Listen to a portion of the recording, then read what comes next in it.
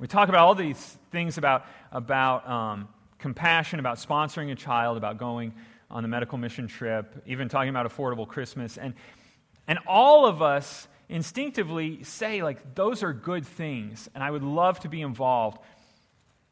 But we always have that sort of however, or maybe not always, but a lot of times there are barriers, there are things that come up. And so today I want to address one specific barrier that may be what's holding you back from stepping forward and getting involved. And so to do that, I want to turn to the book of 1 John chapter 4. So if you have a Bible, if you would turn with us, 1 John chapter 4. We're going to read verses 7 through 21. That's a pretty long passage. We're really just going to focus in on a couple of verses at the end, but I really think we need to get the whole context of this. So we're going to read this whole passage and then focus in on the end of it. If you don't have a Bible, there should be a hardback one under the seat in front of you. And so you can use that one, and it's on page 1023 in those hardback Bibles. So please go there with us. And then follow along as I read. I'm going to read 1 John chapter 4, starting in verse 7. Beloved, let us love one another, for love is from God, and whoever loves has been born of God and knows God. Anyone who does not love does not know God, because God is love. In this, the love of God was made manifest among us, that God sent His only Son into the world, so that we might live through Him.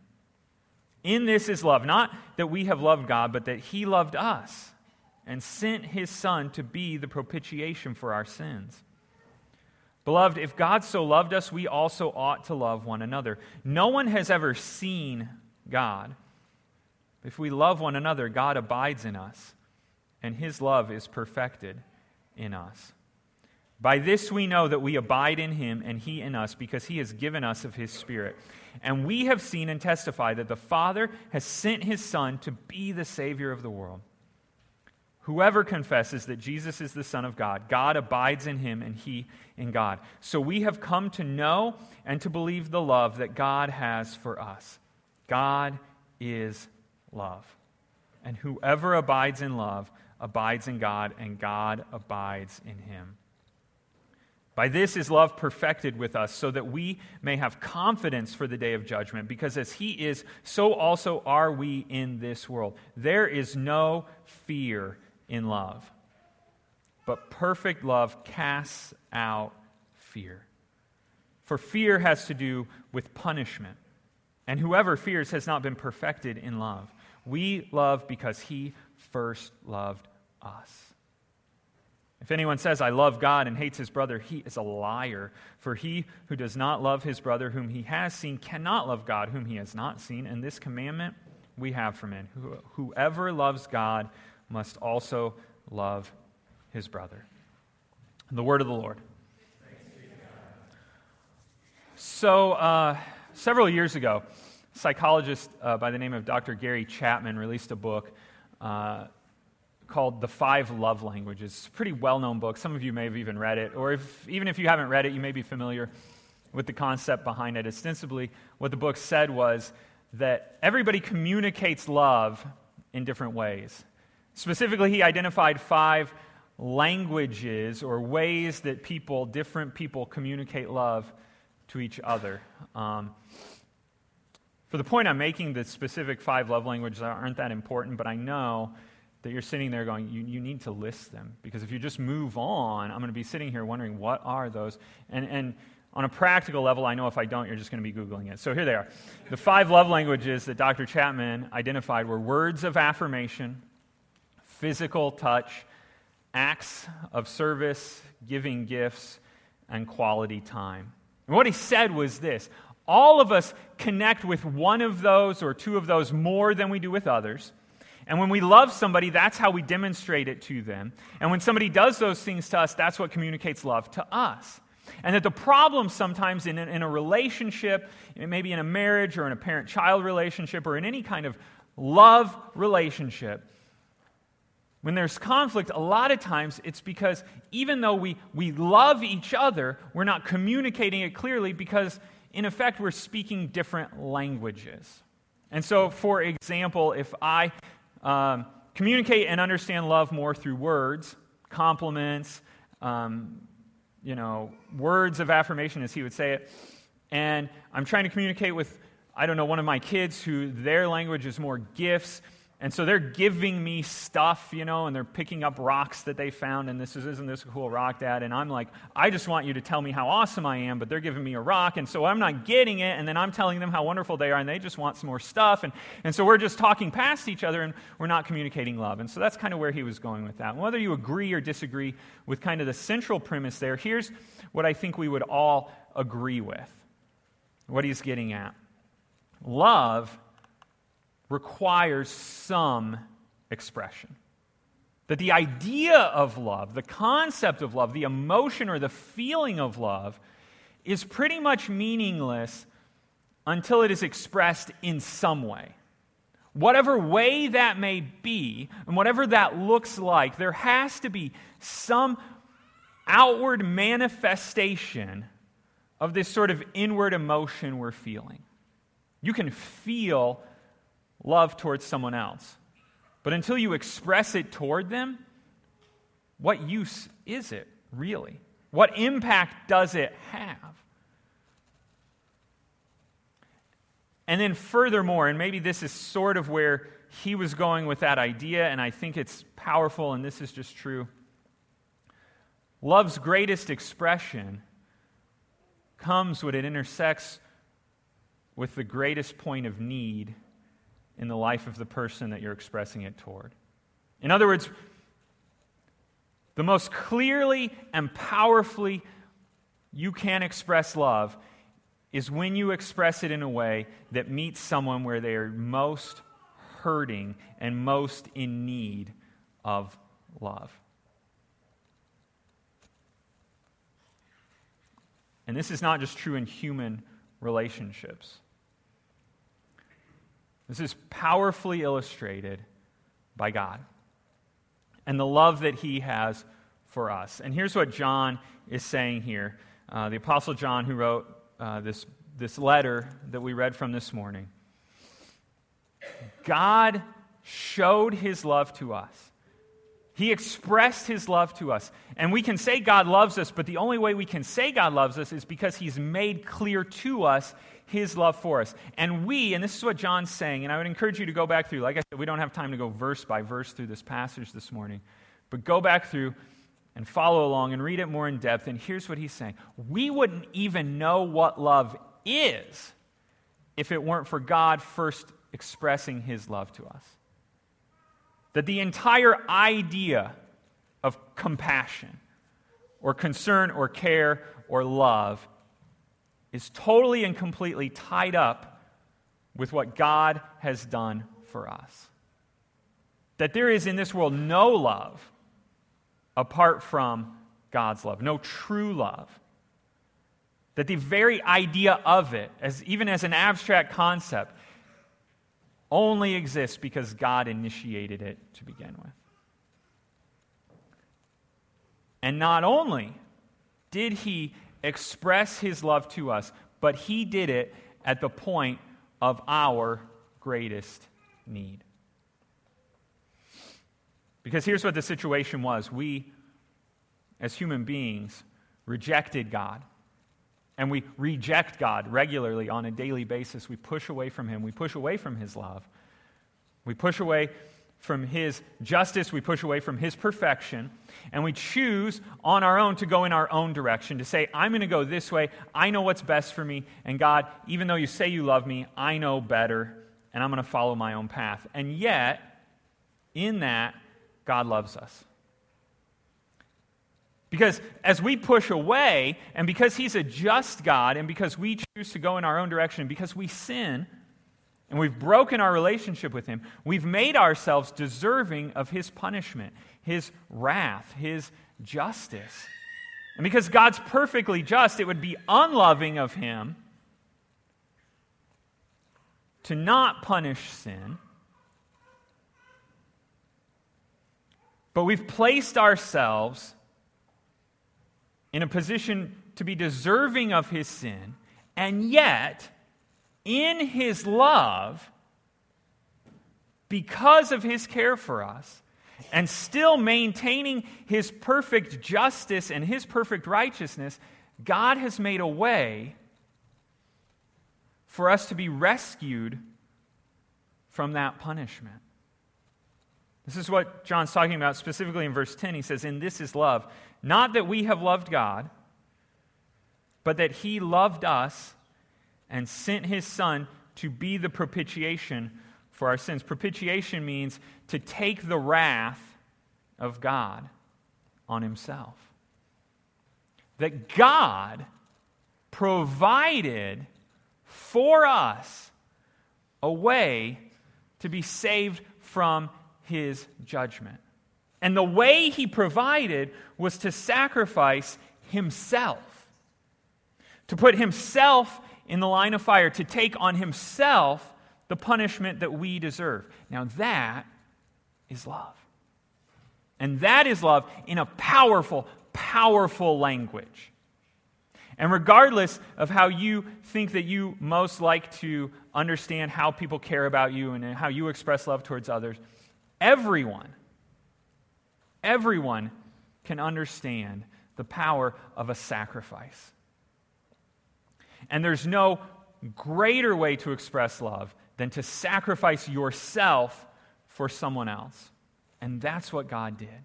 And that's how God embodied, or as John uses the word here, manifested his love to us. Through Jesus Christ, taking our sin on himself out of his love, not because of anything we did, not because we earned it, not because we ever could earn it, but totally and completely out of his love at the point of our greatest need to step in and take our punishment. And when we respond to his love, then we are able to love. Our love is simply a response to God's love for us. And whether that's our love towards him or our love towards each other, but any kind of love that we communicate to anyone is only possible, and this is, again, John is making this abundantly clear. True love is only possible in response to the love that we have received from God. Now, why is that true? Because if we do not understand the full unconditional love that we've received from God, then what we do in interaction with other people is not love. It's something else. It's an attempt to get from them what we are failing to understand that we've already received from God. Here's what I mean by that. God has given us, through Jesus Christ, everything we need for life, for joy, for flourishing. He's given us peace. He's given us security. He gives us comfort. He gives us joy.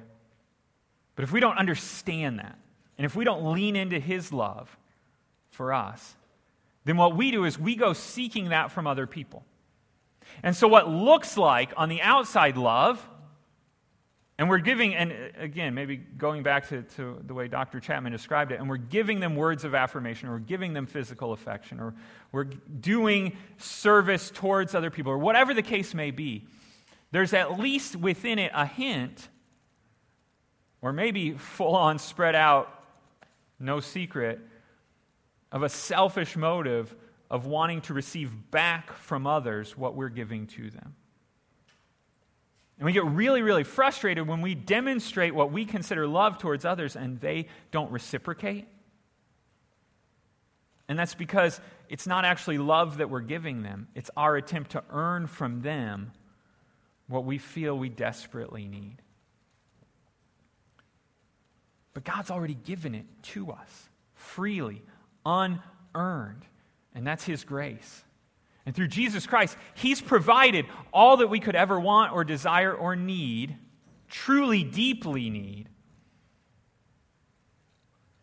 But oftentimes we ignore it, we forget it, we walk away from it, and we turn and go looking for it elsewhere. When we lean into God's love for us, it frees us from desperately seeking it in other places. God's love frees us to follow Him. It frees us to serve Him. It frees us to be generous. It frees us to give sacrificially without expecting anything in return. It frees us to grow deeper in our understanding of His love and His grace.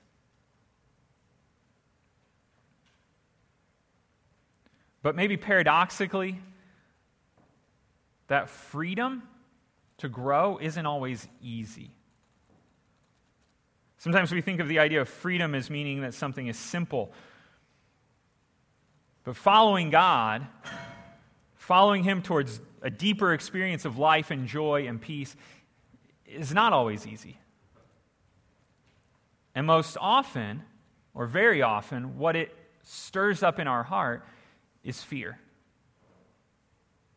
And so I want to focus in on this verse toward the end of the passage here,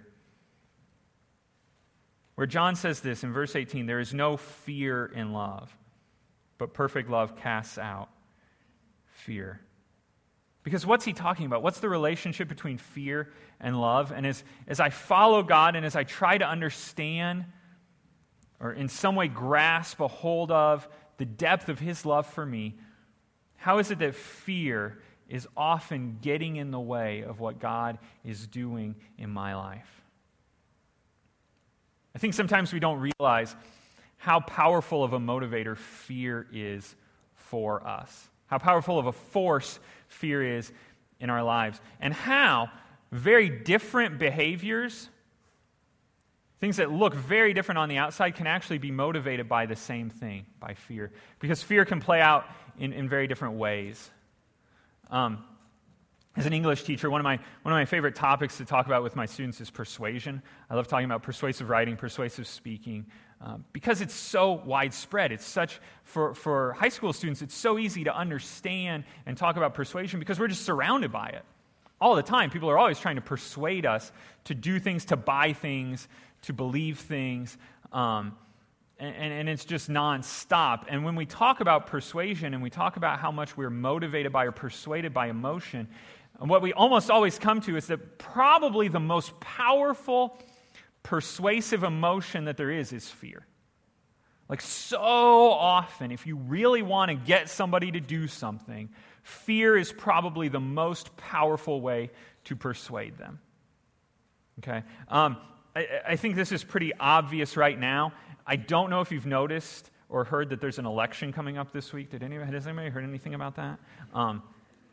Apparently, some people are running for offices, and some of the people running for office don't like each other or something. I'm not fully sure about this. But have you noticed, if you actually can watch the commercials without changing the channel, have you noticed how often politicians try to persuade through fear? Right? If you don't vote for me, this is the end of the world as we know it. Right? If my opponent is elected, your life is ruined, and our state will be destroyed, and a black hole will open up under the United States of America. Everything is over. And that's fear, and it works. Okay? And as much as we can complain about politicians or negative ads or whatever, they only do it because it works. And it works because fear motivates us. It drives us.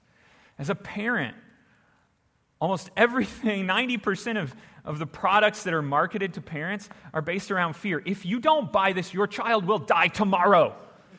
If you don't feed your child this, they will have horrible diseases for the rest of their life, and they're never going to college.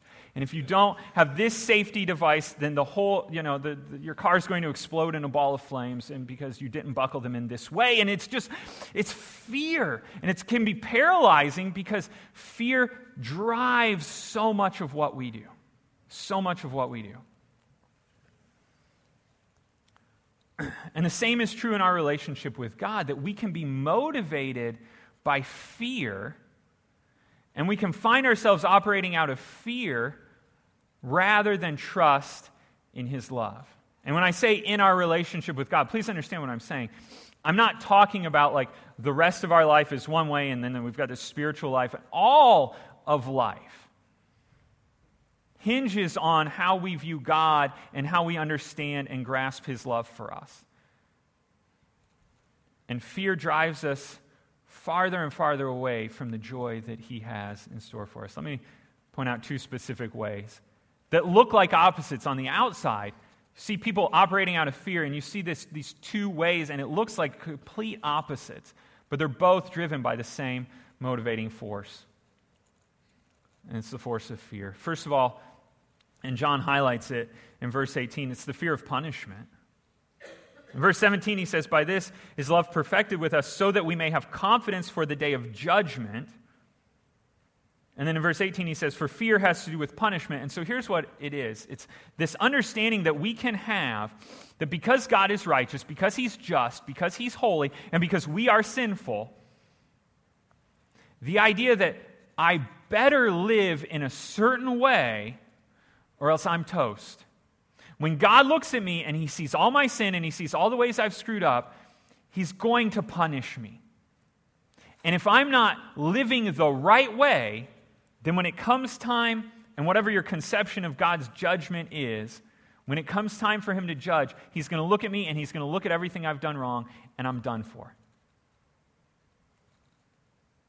And totally ignoring the idea, the truth, that God's love through Jesus Christ takes that punishment for us. That Jesus already took that punishment for us when he was crucified. That was God's punishment. And if we respond, if we trust in that sacrifice, there is no more punishment for us. It's already been settled.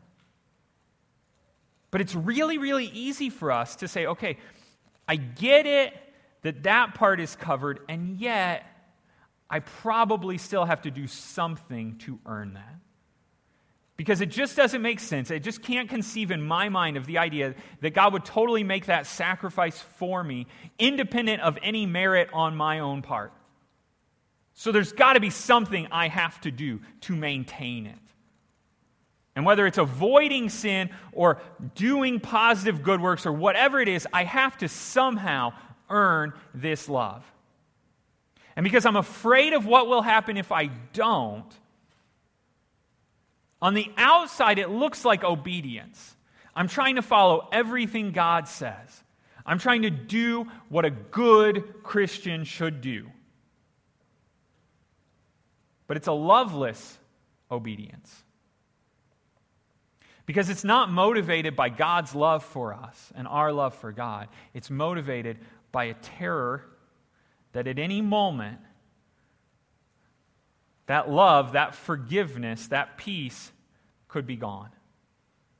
That if I screw up enough or bad enough, that the whole thing's over. That it all goes up in smoke because I did the one thing, or I didn't do the one thing I was supposed to do, or I did the one thing I wasn't, or whatever the case may be. If you've ever been in a human relationship like that, where you're constantly in fear of the other person turning away, you know how, I don't think unfree is a word. Is unfree? It's a word now. How unfree that feels. How unloving that is. That's not love. Okay? When you are constantly looking over your shoulder thinking, if I don't do exactly what this person wants, they will stop loving me. As much as you want to describe that, oh, I'm totally in love with her.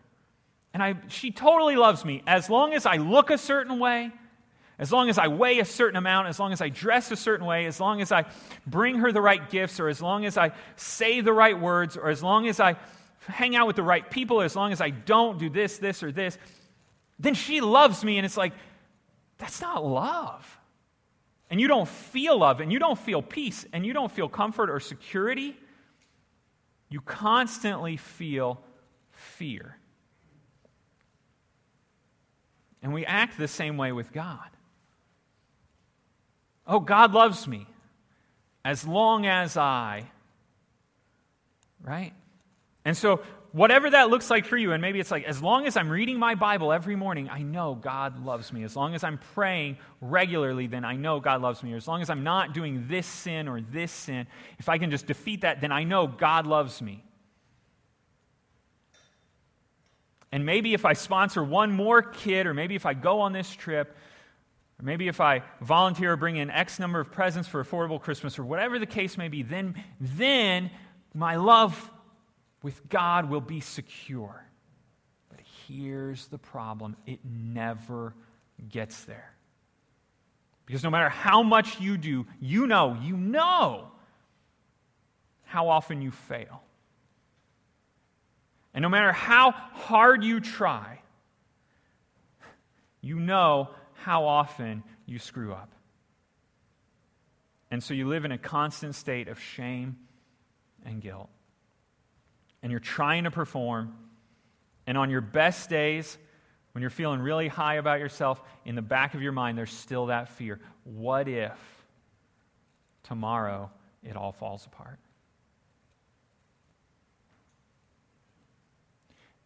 And so you just keep trying harder, and you just keep pushing more, and you're trying and trying and trying to be good, but it's driven totally by fear. And there's no joy, and there's no freedom. The other way fear can play out looks exactly opposite to that, but it's driven by the same root. And that's the fear, and I apologize for the wording on this because I really struggle. The fear of lack. It's the fear of not enough, of not having enough, and I couldn't think of, I shouldn't have told you I'm an English teacher because I couldn't get the words quite right on this one. So forgive me. I'm sure one of you has a much better word for this. But here's what I'm saying. It's the fear that you're missing out on something, or you're going to miss out on something, or that there's something there that if you do follow and obey what God's calling you to do, that you're going to have to give up something better. And that you're not going to get what's truly life-giving. Because oftentimes, in order to grow, we have to walk through pain and sacrifice, and we know what we're giving up, and we don't know what's on the other side. And so the fear that we'll end up giving up something that's greater than what we believe God may have for us on the other side, and it keeps us back. And we end up disobeying, and we don't follow. And we don't follow because we're afraid of what that would cost us. Maybe I could have said the fear of the cost. I'm sorry. All right. And so here's what we do. Because we're afraid of losing, we hold on tighter. And we wouldn't call it greed, because I've never met anybody who said they were greedy. Okay, greed is not like a self-identifiable sin. And yet we've all met people who are greedy, and probably we are, and it's a lot easier to notice in somebody else. But we hold on so tightly to our own plans, our own desires, our own finances, our own time, our own relationships, and we refuse to obey what God's calling us to do because we don't want to lose what we believe we already have. But again, the tighter we squeeze, the more we crush what we're holding on to. And there's no joy in any of those things that are oftentimes good things God's given to us, but we don't enjoy them because we're so afraid of what will happen if we lose them.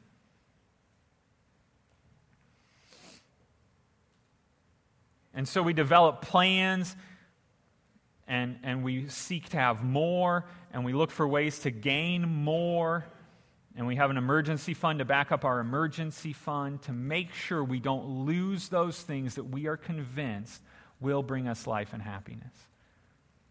But because we spend all our time scrambling to hold on, what it eventually leads us to is just greater insecurity and deeper anxiety. Because what if we lose them?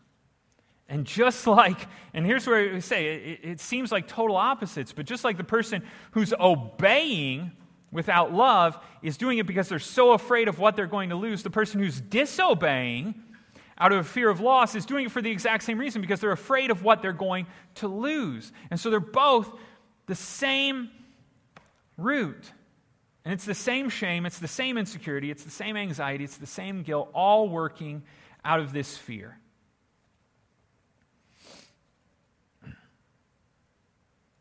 And so what do you do about that? Here's what I want you to understand, and here's what I want you to notice. Again, verse 18.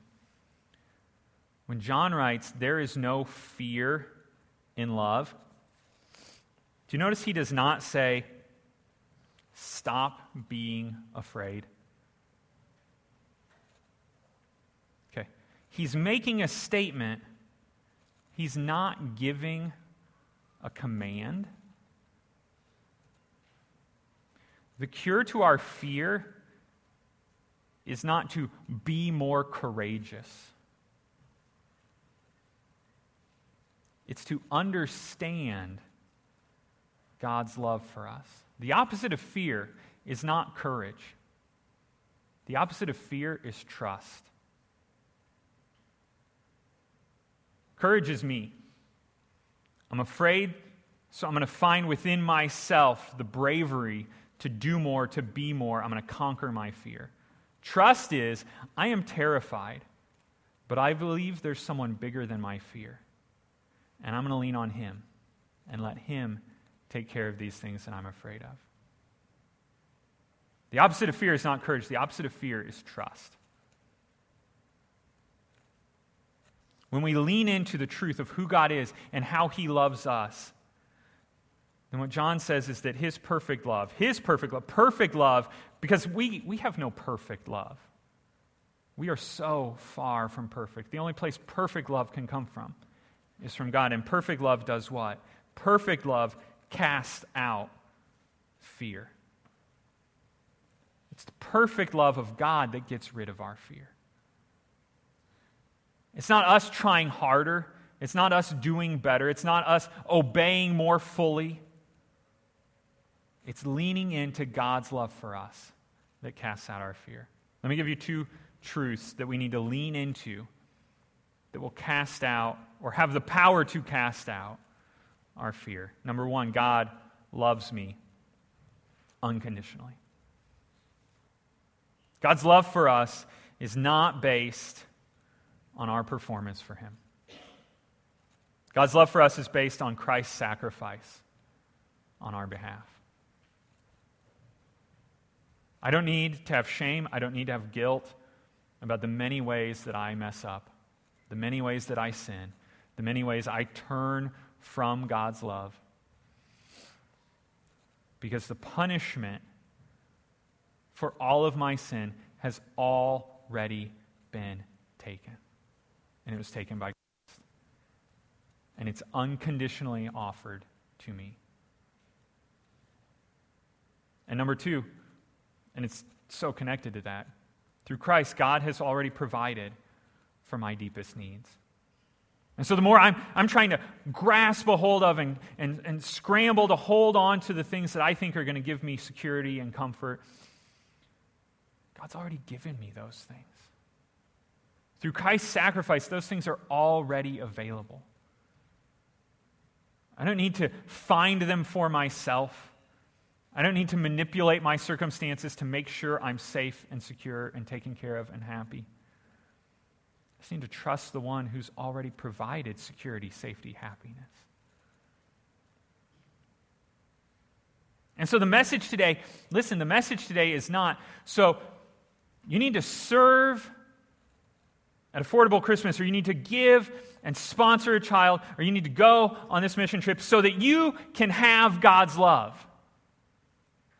Well, God's love is already there. The offer today is to say that out of God's love for you, you are now free to follow what He calls you to do, not because you're afraid of what will happen if you don't, but because you trust the one who is calling you to that. That when God, who loves you so much, He didn't even hold back His own Son, when He calls you to do something, that you can trust that it must be the path to true joy, to deeper security, to a fuller experience of that love. Not that God will love you any more or any less based on what you do, but that your experience of it could be deeper and richer, and that someone else may be able to experience it in a new and deeper and more profound way because you choose to follow.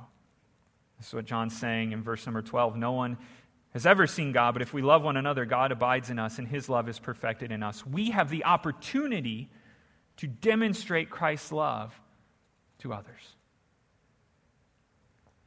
I think part of the reason that this is so hard to grasp a hold of, the idea of unconditional love, is because I don't know if any of us have ever experienced that kind of unconditional love from another human relationship. I don't know if it's possible. Because again, we're all broken people. We all have within us, in every act of love that we show towards someone else, there's some mixture of selfishness, as much as we try, or can try, to be unselfish. And so it's really hard for me to conceive of what unconditional love would look like when I'm not capable of it myself and have never fully received it from another human being myself. But again, that's what John is pointing us to here. Jesus is the full embodiment of what unconditional love looks like. There is no benefit to Jesus Christ to come to earth and sacrifice his life, to live a perfect life and to die for our sins. What does he gain from that? Nothing. And yet he did because of his love. Sometimes we catch glimpses of what that may look like. Sometimes in our interactions, sometimes people do things that do seem, and maybe in some ways are selfless, and in that we catch a glimpse, even the smallest idea of what God's love for us is like. And this is what's so cool about these opportunities that we have coming up, is that it's an opportunity for us to demonstrate just a glimpse of what God's perfect love to us looks like. We have been given totally unconditional love from the Creator of the universe. We do not need to live in fear of what will happen if we mess up, if we disobey. But we also don't have to fear what we will lose if we follow him. And we have an opportunity to demonstrate that love to others. Let's pray. I have some reflection questions on the screen. You can take some time to pray about those, and then in a moment we'll share communion together. Heavenly Father, thank you again for your love. Thank you again for the sacrifice of your Son. For God, we don't deserve in any way the love that you've shown to us. And yet you chose to give your Son so that we could know you. Thank you so much for that. God, please fill our hearts with that love.